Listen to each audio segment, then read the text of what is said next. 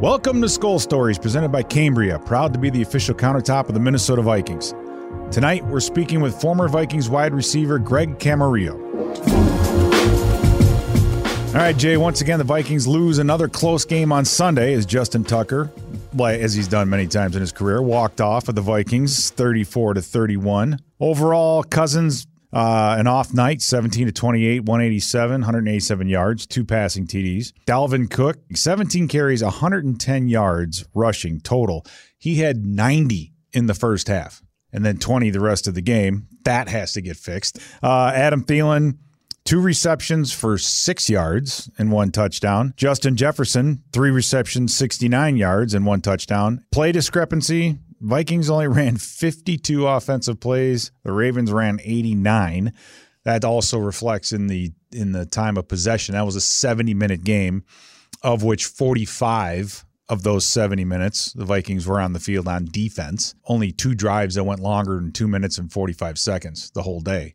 And some were good. I mean, some were, scoring drives that were quick. But at this point of the year, it'd be interesting to see how many more plays our defenses have been, has played than our offense. And it's only 62 plays in a game. So they may have another game and a half under their belt because of how much they've been out there. Bright spots, 2 turnovers. Nwangwu, he showed what he is, and we saw in college film. He's a big kid. He's very fast. I was very disappointed to not get a chance to see him in the preseason because of his injury, but he might be I'm not saying next Cordero Patterson per se, but he has that skill set where you can start integrating him into the offense to do jet sweeps and different things, and he's that kind of an athlete, no question.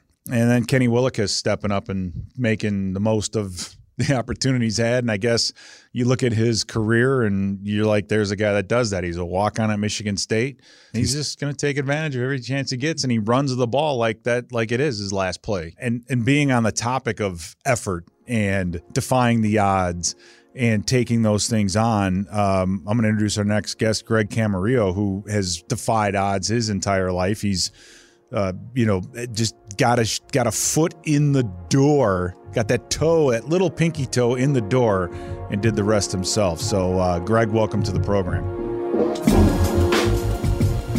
You were a member of this team, 2010, 2011, but I want to start with you.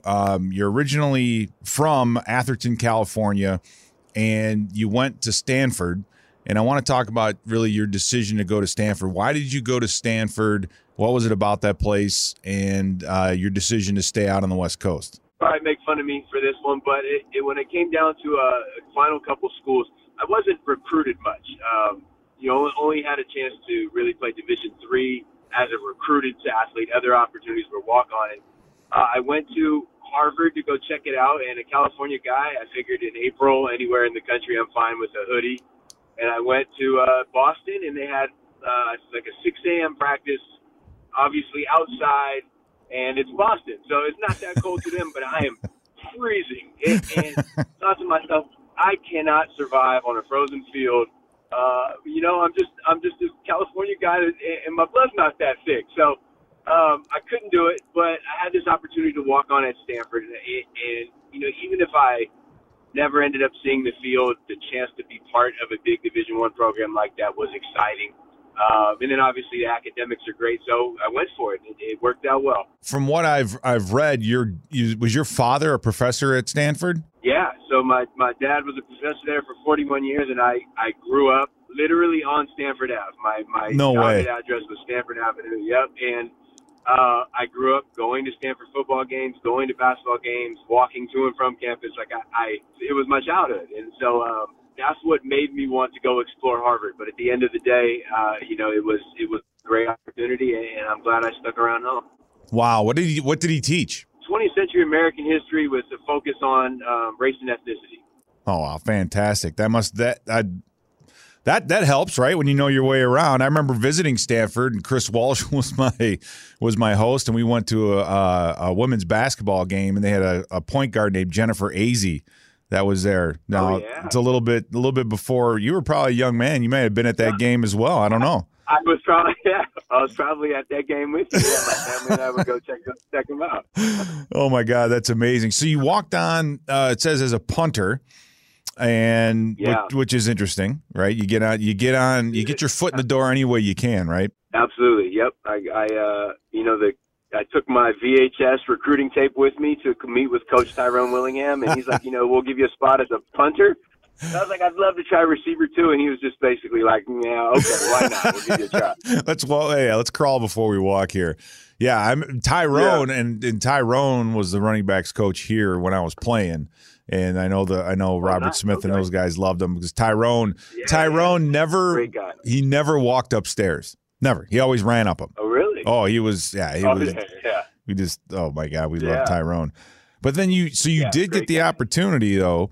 And this is, and I don't want to gloss over this because I want people to know just that not only that this can be done, and I think people in Minnesota are familiar with Adam Thielen, but this is a situation where you walked on as a punter, and you asked to play wide receiver, and like you said, you got that look, but you ended up playing 4 years as a wideout, special teams. It's not easy to do. What was your attitude? You weren't like a super high recruit, and you didn't have an attitude or an ego. No. You just went out there and did it. Yeah, and a matter of just embracing opportunity. I was given this great opportunity, and I didn't want to let it pass me by. And so I mean, as a walk-on, you have to work harder than everybody else to get noticed. When you get an opportunity, you have to capitalize on it.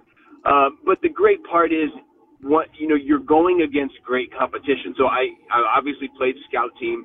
And I went against guys that were, first-round draft picks, guys that were starters in the Pac-10 for years. And you have to embrace that as not a challenge you can't overcome, but a challenge that can teach you something. So anytime I would, as a freshman, I would get beat up. Like, guys would hit me, guys would jam me up, guys would cover me. But it's like, okay, what did I do that didn't work, and what can I do differently? And then every rep, kind of soaking it in as a learning experience. Okay, what can I put in my tool belt from that? And eventually you start building this repertoire of moves, of knowledge, and then also watching the older guys. I had a lot of good receivers in front of me, and I got to watch them. And so the combination of learning, good coaching, and then just getting to try it on scout team, it allowed me to grow and allowed me to flourish, and eventually gave me the opportunity to actually contribute to the team. And you kind of parlayed that experience into the NFL, and because in 2005 – you were with the San Diego Chargers. You were undrafted, so you're kind of walking into a similar situation, or at least a similar mentality, correct? Yeah, absolutely. And so I got a chance to try out with the Chargers because James Lofton, the Hall of Fame receiver, was the receivers coach for the Chargers, and his son was on my football team in college. So he got to watch our games because he was watching his son. And he's a former Stanford wide receiver, and he wanted to give a guy a shot. And so he gave me a shot, fortunately. And, I had a tryout, so mini camp, 3 days, 5 practices, and that was my shot at the NFL. And just like you mentioned, I learned that mentality as a walk-on. You're going to get an opportunity. Make sure you're ready for it. And I was ready for it, and it worked out well for me. I remember the transition from college to the NFL. You mentioned you played against some great players at Stanford. What was that like for you? A few different approaches. One is I walk into the locker room, and I've got a jersey hanging up in the same locker room as Drew Brees, Phillip Rivers, Antonio Gates, LaDainian Thompson, and I'm just in awe. I'm like, wow, this is amazing. Even if I'm in the NFL for 3 days, this is the greatest thing ever. And then, as a receiver, the rules are easier for you in the NFL than they are in college. So in college, a guy can jam you and ride you all the way down the field. In the NFL, they got 5 yards, and most guys don't even try to get that because if they latch onto you for 6 yards, it's a penalty. Right. And so the rules of being a receiver make it easier to be a receiver in the NFL, but that doesn't discount the fact that the cornerbacks are much better.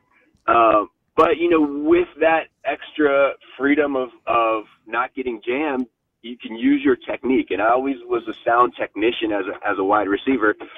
So I learned to use that to my advantage. Knowing these guys can't get their hands on me the same way, I got a little craftier in my route running, and it, that was super helpful along my career. You started there in San Diego, then you eventually went to the Miami Dolphins in 2007, and you were part of a Tony Sparano-led team that went from 1-15 to 11-5.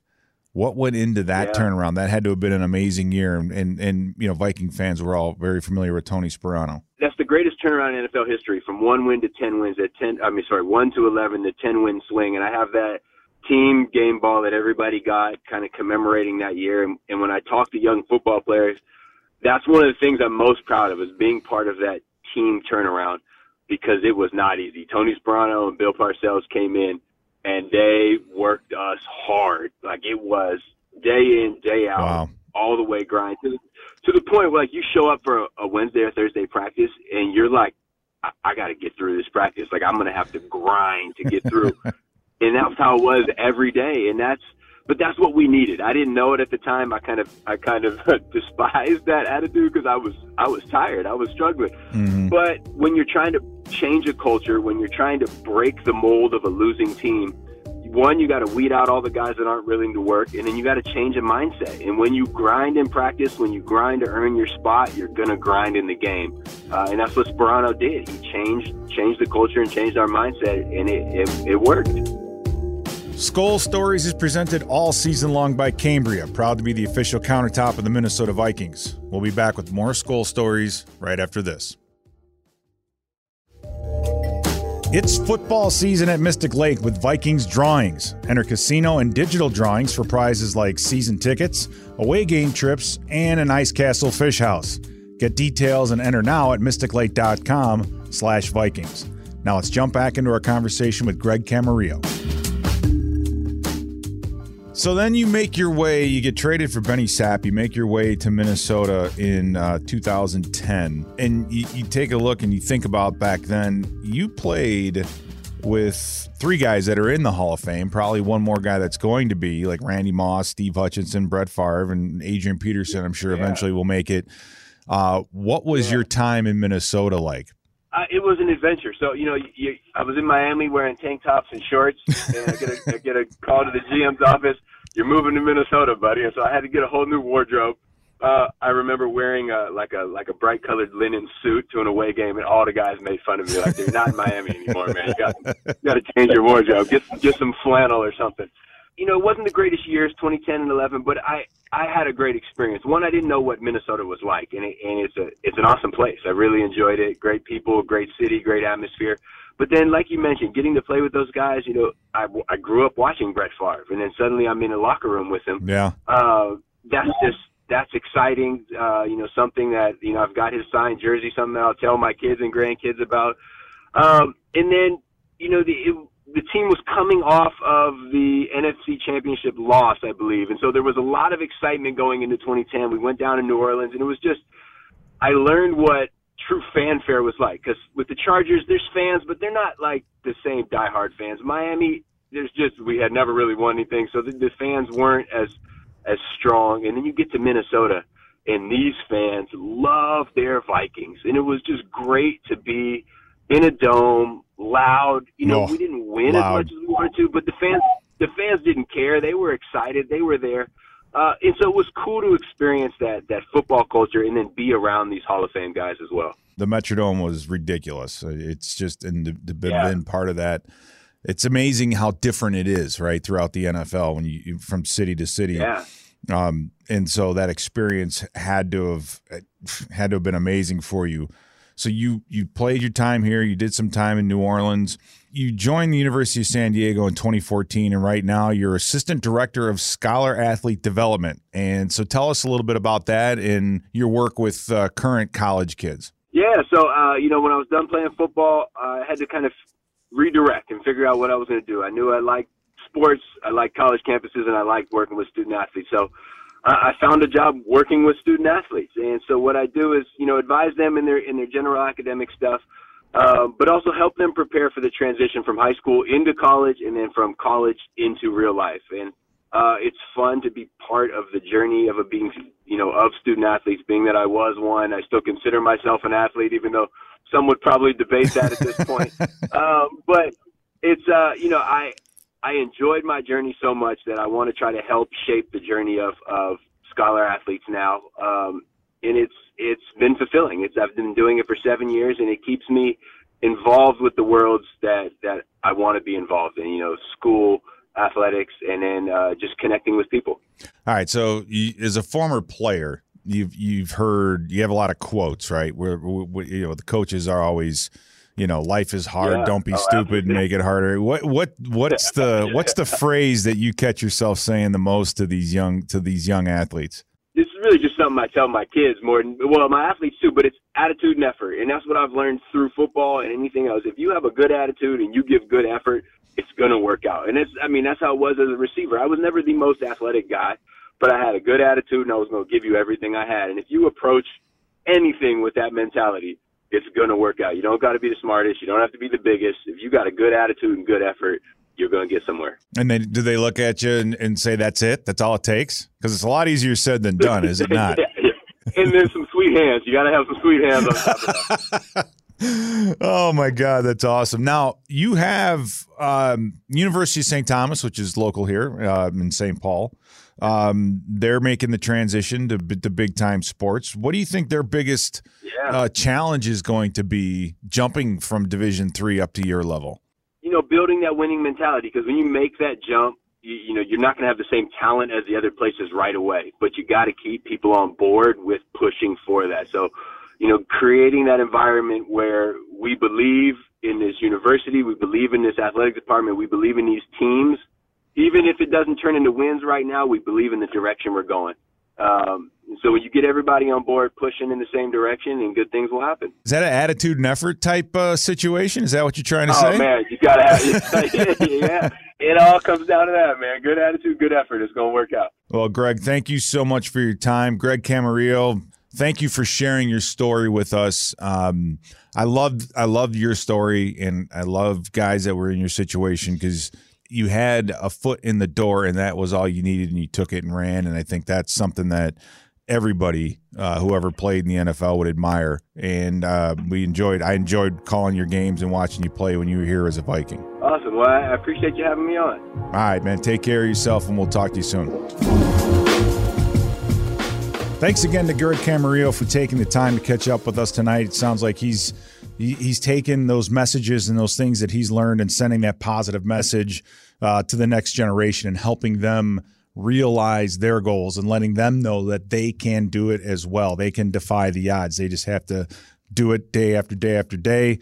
And a little bit of elbow grease gets you to the top. So, all right, let's take a look at our Northern Tool and Equipment keys to success. Northern Tool and Equipment brings the power with top brands like Milwaukee, Steel, Lincoln Electric, Honda, and more. Northern Tool and Equipment, quality tools for serious work. So when you take a look at this Chargers team, I mean, the first person that comes to mind is Justin Herbert. I mean, he's kind of the cog in the wheel that makes this whole thing go. Solid run game. I don't think anything that they're not the Cleveland Browns in the running game. Austin Eckler is a good running back. The challenge that you have is you've got Herbert, you've got Keenan Allen, you've got Mike Williams, Jayler Guyton, who's another guy that fits in that trio. And a good, Donald Parham is a good tight end. A lot of talent up and down the field. They remind me of us on offense quite a bit. Herbert's going to be hard to get to only because he's 1-2-3 plant throw. The ball comes out quickly. When they want to go deep, they play fake. They keep him moving. That's how they change things up. Their offensive line is solid. Wouldn't call it great. You should be able to shut down this running game and do a good job of it and put it in the hands of Herbert. Keenan Allen is a very, very good wide receiver, very, very smart. He's as good as it gets. Yeah, and they're going to get him the ball quick, and then Mike Williams throw it deep, right? That's kind of how they roll on offense. It's kind of weird watching this team, or at least looking at what they have on weapons. They have a superstar deep guy. They have a superstar route runner. They have a running back who can both run and catch out of the backfield and can be shifty. And then you have a quarterback when clean can absolutely dagger all the throws. So it sounds very similar. It's just comes down to execution. And Eckler, Eckler's not our guy. He's not Dalvin. He's not easy to bring down. So it was interesting to see against Philadelphia. watching guys like Fred Cox in the beginning of the game, they're just destroying people, and then as the game goes on, they start wearing out. And then all of a sudden now for Eckler, it's not 1 and 2 yards, it's 5 to 7 yards. So that's their running game, right? That's how that's set up. The battle of attrition. Yeah, exactly. Just wear you out over the game, and like you said, 2 becomes 5 or 6. And then defensively, you watch this team, and you watch Linval, and these guys on the inside in a league now where they platoon, they leave them in there. And we know this, that Linval, when rested, he's as good as it gets. Good luck up front. But you watch that Philadelphia game, and Philly started to wear him down a little bit. The front really started to wear him down. Joey Bosa, at time, he kind of picks and chooses when he's going to turn on that athleticism. So if you give him a 3rd and 10, look out, have fun with that. If you keep him honest and keep him running, it's like he'll disappear for a while, and then when the big play is needed, he obviously flips that switch, and away we go. So but he can ruin your day in a heartbeat, no question about that. Solid defensive backfield. They make their fair share of mistakes. Philly got deep on them a couple times. So, I think overall defensively, they're a good group. I mean, it's like, does anybody really stand out? Not really, but overall, they play well together as a unit. They play a lot of that 5-man front, the bear front, like we see all the time. And early on in the game, it's going to be tough to run against them because they are so physical up front. Another guy to look at is Derwin James, too. That guy on the back end of that team, he's got 64 tackles already this season. He's got a sack and a half. Derwin James is another guy to keep your eyes on because he can be an absolute game wrecker. He could be a game wrecker. How do you neutralize a safety like that? Well, you just count for him, right? And if you can get them to overcommit to certain things if you give your quarterback time. That's another big thing. So, but overall, it should play out where the beginning of this game is slow to go on both sides, and then maybe more action as we get later into this game, especially offensively on this defense. With us heading out to the West Coast, this will be a 3:05 p.m. kickoff at SoFi Stadium in Los Angeles. Excited to see that place. Be sure to join Paul Allen, Ben Lieber, Mike Mussman, Greg Coleman, and myself on the KFAN pregame show and broadcast all across the Vikings radio network. Thank you again for joining us for another episode of Skol Stories presented by Cambria. Proud to be the official countertop of the Minnesota Vikings. We'll see you all again next week.